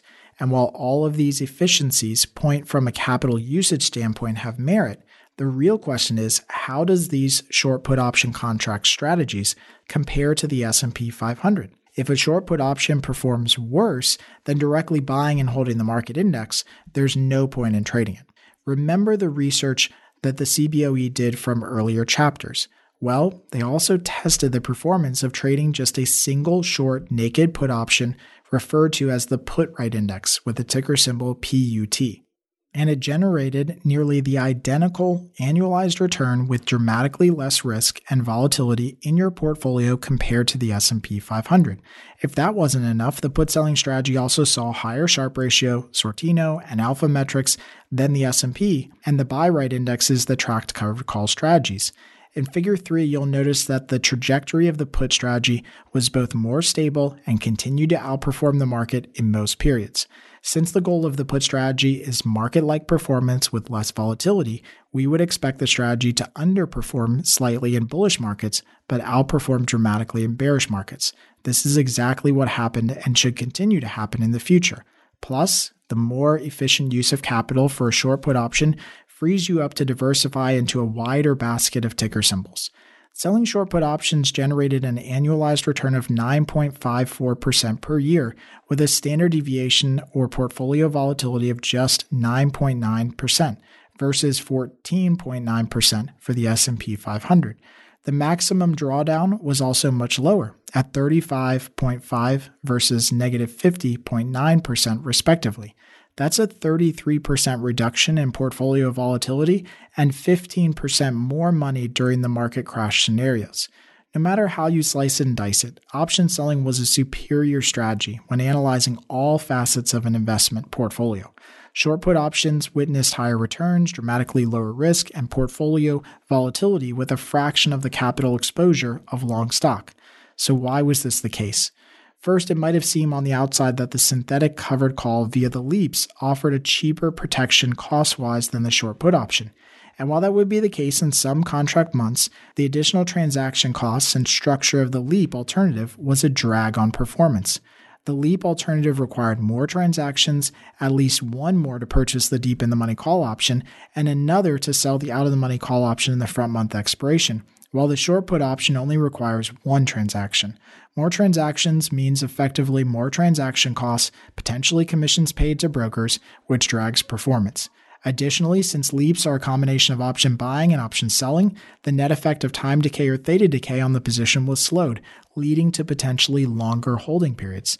Second, selling option premium has been proven both in our research as well as many others to offer a reliable and statistical edge over option buying strategies due to implied volatilities over expectation of option pricing. When options are priced, the implied volatility that market participants expect in the stock's future movement is overstated in both directions long term. People assume that stocks will move higher or lower than they actually do. This creates a misconception in option premiums, similar to that of insurance contracts, which benefit those who are net option sellers. Conclusion. It's often been said that people don't know what they don't know. In the case of naked, undefined risk option selling, most investors associate them with having insanely high risk and high volatility in their accounts because of what they have read online or heard in the news. But when you look at the data, particularly from third-party sources like CBOE, the assumptions that put option selling is risky is just not supported when controlled appropriately. Now again, we highly suggest that if you consider using short put option strategies as part of your trading portfolio, that you keep these positions to a minimum and control the risk, potentially by using credit spreads if you have an account that's under $25,000. Again, short put option strategies should be viewed as one of the leading candidates for covered call synthetic strategies. Final thoughts. Well, congratulations on finishing this book. It's quite an accomplishment if you made it this far and one that many investors did not reach. I'd even wager to say that just than 10% or less of people who started reading or listening to this book made it to the end where you are now. You should be very proud of yourself. It's my sincere hope that this book was both enlightening as a read, as well as a confidence boost in believing that you can and are now even potentially obligated based on the data to be able to beat the market performance with less risk. It's not some mythical unicorn, but it does take a healthy dose of discipline and consistency. Options trading presents one of the most exceptional financial opportunities for investors like you and me. I encourage you to use what you've learned in this book as the foundation from which to keep pushing forward and exploring new option strategies and new ways of generating income. Until next time, happy trading. Thanks for listening to the Option Alpha podcast. If you liked what you heard, please drop by iTunes and leave a rating or comment. Plus, you can get everything: free email updates for future shows, transcripts, video tutorials, case studies, and more. Just visit our website at optionalpha.com. All right, so that's a wrap for this week's podcast episode on Option Alpha. And before you go, let's keep the conversation going. If you enjoyed this week's reading of the audiobook for Mastering Covered Calls, please let me know. Connect with me on your favorite social media platform and let me know what questions you have, ideas, thoughts that came to mind after listening to today's show.